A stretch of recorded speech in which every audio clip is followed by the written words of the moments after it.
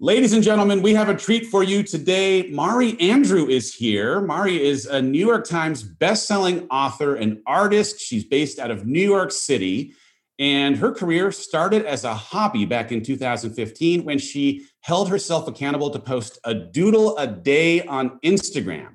Fast forward a few years later, and Mari has amassed more than 1 million followers on Instagram because of her beautiful and scarily relatable drawings. Her first book is called Am I There Yet? And it took a dive into the journey of adulthood. It debuted back in 2018. It was a New York Times bestseller. And now she's got a new book coming out. It's called My Inner Sky, on embracing day, night, and all the times in between. It just went on sale on March 2nd, and it's the next addition to her portfolio. I am excited to talk to her about her art, her life, and how all of the things that have been happening in it have influenced her creativity and the way that she's approaching all she does. Please welcome Mari Andrew to the Rise Together podcast. What would the world look like if we all pushed ourselves to have candid conversations with people who didn't look like us, think like us, or live like us? I'm Dave Hollis, and I'm on a mission to learn more about this world by meeting more of the people who live here. You may not always agree with everything you hear, but I guarantee you'll come away more informed on topics you might never have thought to seek out before. This isn't just a podcast, it's a community. And when we raise each other up, we all rise together.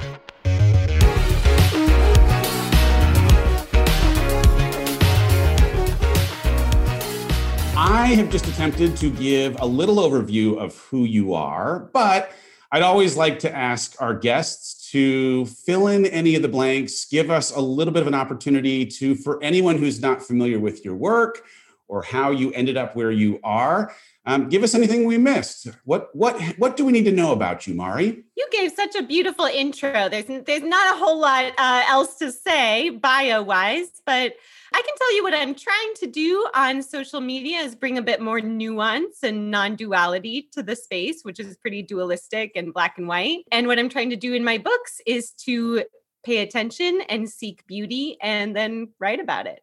Oh, man. All right, let's, for 1 second, because those are words that I love, but don't even know that I totally understand. Non-duality.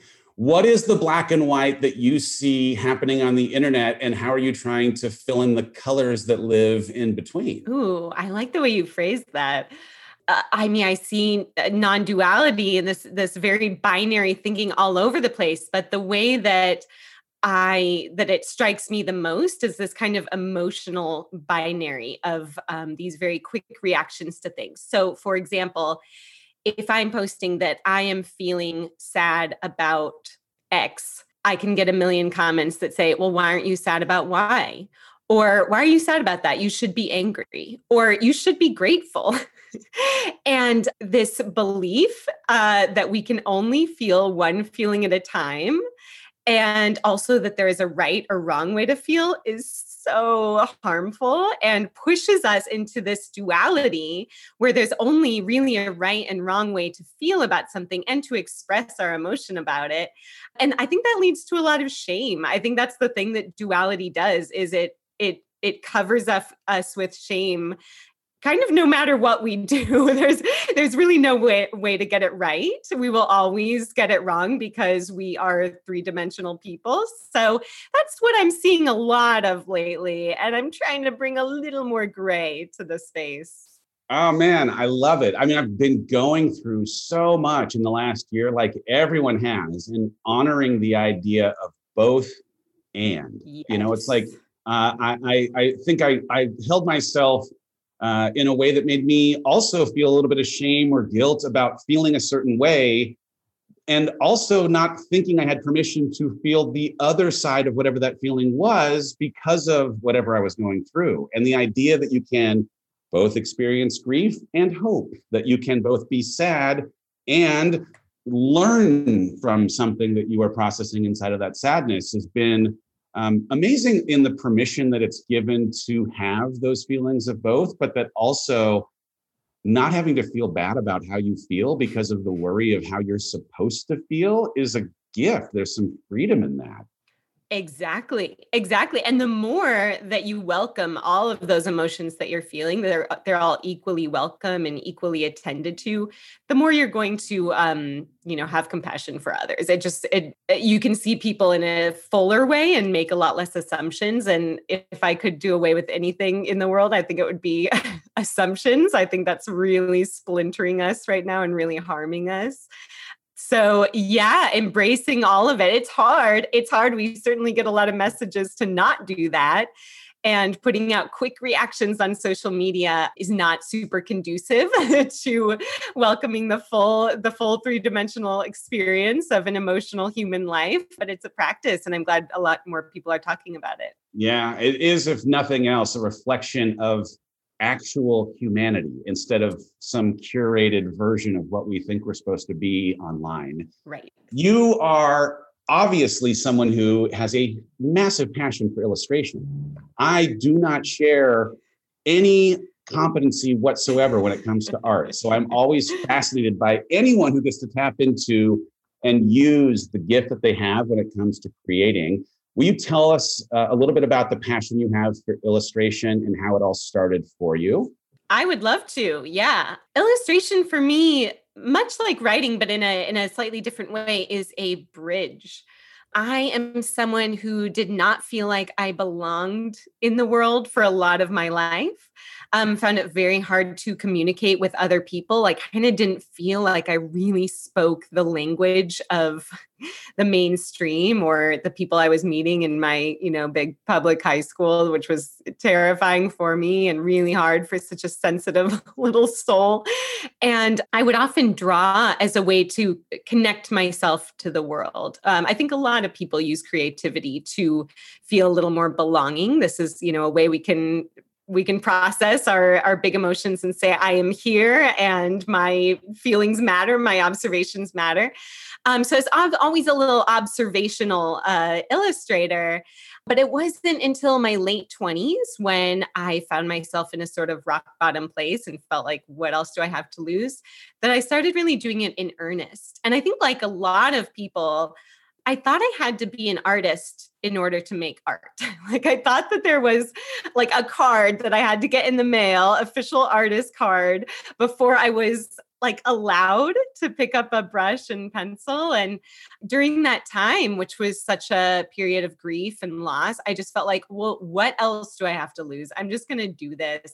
So I started this project of drawing every day. And a lot of it was observational, straight from my life. I kind of fell in love with this really personal storytelling. And that's also what writing does for me, is bridge how all this feels to the outside world. Hey, it's Kaylee Cuoco for Priceline. Ready to go to your happy place for a happy price? Well, why didn't you say so? Just download the Priceline app right now and save up to 60% on hotels. So whether it's Cousin Kevin's Kazoo Concert in Kansas City, go Kevin, or Becky's Bachelorette Bash in Bermuda, you never have to miss a trip ever again. So download the Priceline app today. Your savings are waiting. Go to your happy place for a happy price. Go to your happy price, Priceline. I love it. I'm in real time. My edits for my next book are due a week from Monday. I have found writing to be this unbelievably cathartic experience in that whether it's for a book that I'm turning in or just journaling that has now become a really regular part of my life, putting those words on paper, I'm going to assume somewhat in a similar way to doodling or drawing on an every single day for your illustrations, is something that just lets some of what may be sitting under the surface. For me, there's a lot of times where unconscious thoughts find their way onto paper only because of the act of actively writing, that if not for having put myself intentionally in that position, they may not have ever seen the light of day. And now that they have, I get to understand what they're there for and make a relationship with them, find a little bit more clarity on what they mean and how to process and work through them. So, man, I love, though, the idea that you need not have a card that says you're an artist to do art. In the same way, for anyone who's ever wondered if you need to get an official doctorate in writing to actually start writing, you do not. Like, there's something just beautiful in picking up the pen and putting it down. You mentioned a low part in your life. For those that don't know your story, can you tell us a little bit about the time of your life where you experienced the temporary paralysis, what the reality of the situation meant for you as an artist, and how it activated some of what ended up coming in your work? Sure. Well, I think my very short creative career, it's about 6 years now, has gone through these two pretty significantly tough times. And the first was losing my dad at the same time as a breakup, and the same time as a lot of career disappointments, where I felt like my life had just crashed down. The life that I was slowly trying to build for myself as a 20-something, where I felt really uncertain, didn't know what I was doing. And these little things that I was kind of clinging on to for external validation, like a relationship and what I thought my job was going to be, those ended. And I had to kind of build myself up. And that's where I found writing and drawing to be this beautiful journey. I mean, like you're saying, I wouldn't know how I felt until I started writing or drawing. And that's the gift of creativity. It brings us to new places. And then I started doing that, got a book deal, got all these followers, things were going really well. And then I chose to write my book in Spain, where I was temporarily, partially paralyzed by an autoimmune disease that struck very randomly and suddenly. And that was like this second rock bottom where I thought, wait a second, I just did this. I just had a rock bottom. I just learned how to pull myself out of that. And from there, I learned how to be a creative person and teach myself how to be an artist.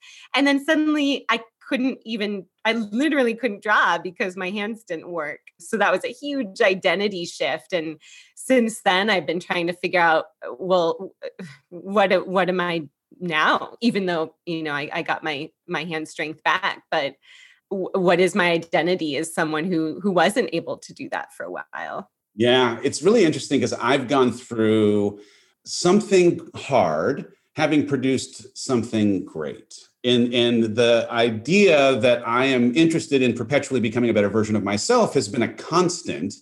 But what I didn't appreciate was that the means through which, or the journey through which I might become that better version, was something that was not actually under my control. And so even in the midst of having to experience something that certainly you would not have wished for, right, I'm going to guess that there was some beauty on the other side of having survived and thrived through it that you can attach gratitude for because of what it ends up doing in catalyzing different questions that you're asking or different inspiration for the work that you're now doing. It's crazy, isn't it, that like we've come through this year that nobody could have expected. And hopefully there are plenty of things that you can see collectively as a community that have produced something great, even though it's come through something hard. Yeah, that's such an interesting thing to explore because I don't ever want to glamorize really tough times or pain as something that necessarily will make you more creative or stronger. When I was in the hospital and at such a low point, I heard so often, you're so strong, you're going to be so wise out of this, you're going to make all this amazing art afterwards. And I was like, all I want to do is be drinking sangria in the sunshine. Like, I don't want to go through this. I didn't ask for this. But I think what the opportunity is to pay as much attention to the painful and maybe even more so the kind of boring parts of life as you do the joyful ones. So give as much attention to these really difficult things that we're going through, as much as the really beautiful things that are a lot easier to post on Instagram about, that are a lot more, externally validating. And if you pay attention to all parts of your life, you're going to find some beauty in those really tough times because beauty is all over the place. That doesn't mean it's good or happy or even educational. It just means there is something to be found there, whether it's, increased empathy or creativity or anything to help you connect better to other people. Yeah, even just the recognition that you have hands that work in a way that you did not maybe previously have a gratitude for working hands. In real time, I have a friend whose daughter unexpectedly found herself in the ICU, freak accident, and man, it's scary. She's getting better. But it forced a pause for the unpredictability of life introducing something. And man, did I hug each of these 4 kids in a way that I hadn't the day before, because sometimes it's just being confronted with something that you don't have to think about to actually think about something that you should be thinking about more regularly. And that, again, doesn't mean that it's easy or something that you necessarily want to even be confronted with, but there can be beauty that comes in it, and beauty, to your point, that always exists. I'm curious, because you've, in the work that you've done and the consistency of the work that you were doing affecting people, seen the response grow at a pretty incredible clip. And I'm curious, as a creator, if hitting certain thresholds of people now watching or following or liking or hitting a follower count, did it have any impact in how you felt comfortable, or some pressure to create in a certain way or please the audience in a way that maybe you hadn't had to think about? Or are you just free from that? And if they like it, they like it. And if they don't, they don't. I would always say that I fully believe the last thing you said, that I'll always say, I don't think about it. It doesn't matter to me. I have someone else doing my Instagram for me. I don't even see the likes. Doesn't matter. But of course, I feel very connected to the people who are reading my words. And when that connection increases, whether it's that they've been following me now for 5 years and we've kind of grown up together, or the audience has expanded, it certainly makes me think a bit more about what I'm putting out there and what exactly I want to say to this amount of people. I am increasingly thoughtful about what I put out there. I think I used to be a little more reckless, which was great and fun and really got me kind of it developed this creative muscle for sure. But now I'm pretty intentional about it. And I think I do all these little woo-woo practices to kind of get in touch with what are people wanting to hear today, or how can I go against the grain of what they might be seeing all over their social media feed? What can I bring that's maybe a little different of a perspective? So I'm a little more aware of that, but it's hard to grow and evolve as a creative person when people initially came to my work for one reason, and that doesn't exist anymore. Like a lot of the way that I used to express myself doesn't fit. And when I have to make a decision about, authenticity versus kind of pleasing the status quo, those are some difficult turning points where I have to say, not everyone's going to like this. And I'm going to, a lot of people are going to say bye and move right along and find someone else, which is beautiful. But it's, the ego doesn't love to release that. I do know that a lot of your work addresses some really important, relevant cultural themes, feminism, inclusivity. I'm going to guess that some of that more intentional work that you're doing was a decision to have your art and your influence manifest in something of activism and being an advocate on behalf of the things that you happen to be passionate for. Is that a fair assessment? Absolutely. I'm tremendously fortunate to have the eyes and ears that I do from other people. And I think a lot about the privilege and responsibility of someone with any kind of platform. And I don't think it's always as simple as people think it is. I think the way I like to see it is, what additional thing can I bring to a conversation that has been started a long time ago? And is there any other corner that I can kind of dig into, as opposed to just kind of adding to the noise? Because there's so much content these days, and there's a bit more pressure when I'm joining a conversation that's already happening to put, my own take on it and not just add more, because that gets a little overwhelming for me. Yeah. Well, I've had plenty of conversations on what you might define as purpose as I'm finishing up this book and trying myself to really zero in on, how do I unlock my purpose on this planet? How do I honor the intention of my creator? And I've really come to understand that it's this coming together of passion, your passion, and your ability to impact people. When you can fuse passion and impact, that's where purpose comes. And I can say, from having been a fan of and consumed your work, I can see your passion come through in the way that you are serving the audience. So that's very kind. Keep going. Thank Even if it ends up having a few people decide at times that this isn't what I signed up for, who cares about this? Thanks, Dave. That's very kind. Of course. I saw recently that Amazon Studios announced that your first book is going to be made into a series. What in the world? So I Am There Yet is going to be a series. Have you had a path in mind for your career that this might be a thing that would come from your work? Or is this just, holy cow, I can't believe this is happening. Let's ride this train to see where it goes? This is definitely the weirdest part of my life. And whenever I'm asked about it, I always want to say, you know as much as I do. There's so little I know about this industry. It's like totally foreign to me. But the fun thing is that I don't have a whole lot of involvement. So it's just beautiful. It's beautiful to sit in these meetings.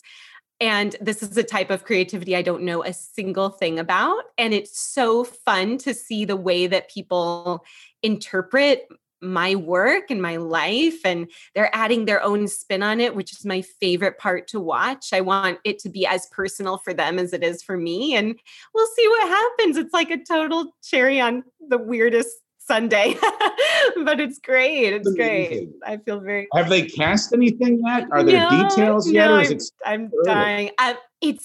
It's been in the works for like 3 years, but these things happen so slowly. So yeah, any day now, there'll be more fun details to share. So obviously this book that's now being adapted, it had a lot of success. What was the process for you, or how did you approach getting back into drawing and working on this new book? Were there things that you had to do that were different? Were there things that, because of having had some learnings in the way that the first book was received, that you might have applied to this one? Or was it just, I'm going to let my creativity lead me on this journey? We'll see where it goes. It's a great question. Sometimes I think about how songwriters will release their first album, which is kind of an introduction to their sound, right? It's like, here's what I do. And then the following albums are going a little deeper into various things that they can do. I feel actually a lot kind of creative camaraderie with songwriters than with book writers. I feel like what I'm producing is almost albums of these different, they're essays, but they kind of feel like songs from different times of my life and things that I'm thinking about. And so I feel like Am I There Yet it had a lot of illustrations. It was really quick and easy to get through. It was pretty commercial, a good, gift book and that kind of thing, which, I'm really proud of. I love that kind of book. But that was sort of an intro. And then with My Inner Sky, I felt like I really got to go a lot deeper into themes that might not have fit the first one. The freedom to be able to just sit down and just write as much as I wanted, not trying to keep anything short or necessarily palatable, but just letting myself go and explore was such a treat. It didn't even feel like effort at all. It was like, okay, now I'm released to get to do the thing that I've been wanting to do for so long. And it was really lovely. And it makes me excited about what other directions I can go in upcoming years. The idea, the subheader, the subtitle of the book alludes to twilight, golden hour, night, and dawn. Mm-hmm. For someone who's not familiar, or even just like for the person that you'd hope to pick up the book, can you just talk a little bit about these different day parts and what your hope in having somewhat of a difference in how these essays come together might have someone feeling a little bit of themselves show up in some of your stories, or connect a little bit to the way that you're capturing your own life in a way that maybe gives them a little feeling of being seen in their own? Yeah, of course. I decided to section the book that way because I started writing a few years ago when this isn't so much the case anymore, but in the zeitgeist was positive thinking. And I was hearing a lot of that at a time when I was recovering from illness. I was in an in-between time. So I wasn't sick, but I wasn't really healthy yet. I wasn't, quote, back to normal by any means. And I was wondering how long that was going to take. I didn't really know. And I remember having this revelation one day that this idea of think positive, be happy, choose happiness, your vibe affects your tribe or whatever. All of those little quips that we see on Instagram in pretty handwriting. I felt like that was the message. Felt like someone saying the afternoon is the only time of day that matters. And don't worry about the rest. There's no meaning in it. Only focus on a sunny afternoon. That's all we care about. And I was thinking, well, what would happen if we got rid of night? What would happen if we got rid of these in-between times, dawn and twilight? So I started feeling like I'm in this twilight right now, and everyone wants me to force the next day to get to this afternoon. And isn't there beauty here? Isn't there meaning in this in-between time? Why are we know that we want to embrace a full day. So why don't we embrace a full life? So I notice that I did not write about afternoon, but I wrote about these times of day that are a little funny to us. Like golden hour is so beautiful, but it's fleeting. It's very short. And in that chapter, our essay is about being really present to what's going on, to seeing kind of magic in the ordinary and the everyday. Twilight is about those in-between times where we don't really know what's coming next, and we have to sit in that uncertainty. Night is about really deepening into the wisdom that can come in these times when all the lights are off. And then dawn is about renewal, but the complications of renewal. It's not always a dance party waiting for you in the morning. Sometimes it's a little hard to emerge into a new era as we're all collectively seeing now. So I wanted to honor all these different feelings that are not positive and happy and inspirational, but a little more smudgy, a little more complex. I love it. The dawn piece in particular, there's a line that you put on your website, in part because the book is dealing with heartbreak and healing, where you talked about devastating loss creating a new self. And I I'm connected to it. I feel it. It's also uneasy and complicated with layers and layers of feelings. But can you speak just a little bit to this idea of new self, or what happens in this dawn for anyone who's processing coming out of something that has forced them or created opportunity for them, whichever they're coming through, to step into new self, because it can be disorienting. Yeah, that's the perfect word for it. Kind of like when you're in a dark like movie theater and you come out and your eyes hurt and it's like, what is this? Yeah, I was writing that when I was recovering from this illness, and I was learning a lot about PTSD because I felt like I had really similar symptoms. And something that I learned about the brain after PTSD is that it's actually a new brain. Like your pathways change. I am not a scientist, but your brain actually changes shape. It associates different memories with certain things. And there's all these triggers, and you kind of feel like a new person because you are a new person. Your brain has actually become different. We think for a lot of people who have gone through a traumatic situation, they'll go back to normal one day, but they won't, because they're a new person. They're going to become new. So even if it's not a traumatic experience, but something pretty life altering, I mean, I think even getting married or, these things that we think of as purely happy can be they can bring up a lot for us. And when you have to step into a new life role, that's hard. And we think about, the morning breaking and there's all this new light and possibility, and that's beautiful, but it can also be a little anxiety inducing. There might be a sense of dread even. And I don't think we talk about that because we like to see hope as purely wonderful. And hope is so powerful and beautiful, but there's a lot of complex feelings that come up. So when you are stepping into that renewed life and that renewed space, that renewed way of being, you don't know yourself yet. So you have to figure that out. And that takes some time. That takes effort.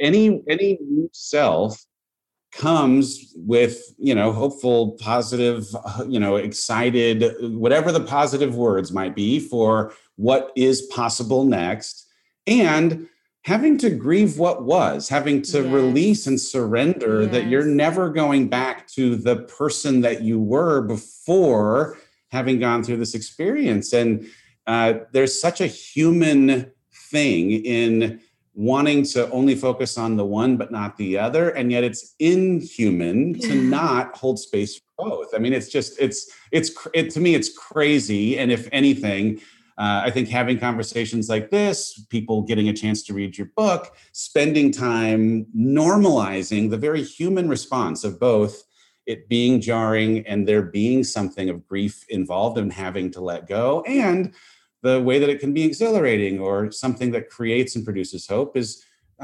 normal. It's just a totally normal thing. Yes, absolutely. I recently learned that humans are capable of 34,000 emotions, and it would make sense that they would overlap sometimes. That seems... I feel them. I'm feeling at least 32,000 at any given minute in the last year. So this works out perfectly. Thank you for affirming me. For anyone that you would hope to have grab My Inner Sky, what would you tell them? What's the elevator pitch, as it were, as to why, of all the books they could pick up, this is the book that they ought to grab, and why it would connect with them in whatever season they find themselves in? Well, there are a lot of good books out there, and I don't think this one is any better than any others, but I will say that I put my whole soul into it. I wrote it for people who are lonely, and I hope that reading it validates some experiences and gives them some reasons to believe they are not alone. Solidarity in the collective experience. Being alone. I mean, like, truly, just even, again, making it feel okay to know that you are not alone, and feeling alone maybe makes you feel a little less alone. That's a lot of alone in one sentence. But all right. Mari, it's been fun hanging out with you today. I appreciate you and your work. I'm excited for all of our listeners to find out even more about the goodness that you're bringing into this world. If someone does not yet follow you or does not know where to find out more about you, where can we direct people to you? Where do you live on social? Do you have a website? What can we put in the show notes beyond whatever you tell people today? Sure. I am doing my almost daily scrapbook at Instagram at by Mari Andrew. I can find out a lot more there. And my site is bymariandrew.com, where you can check out my books. Every single person who is listening to this today, I hope that you will go and look into Mari and her work. It is powerful, touching, deep stuff that will, I promise, make you feel. And if nothing else, those feelings, as you can make a relationship with them, will help you on whatever journey you are on in real time. All right, Mari, we finish every episode by asking our guests the same question. If you could give our listeners one single takeaway, it could be an idea, a question they should ask themselves, an actionable piece of advice.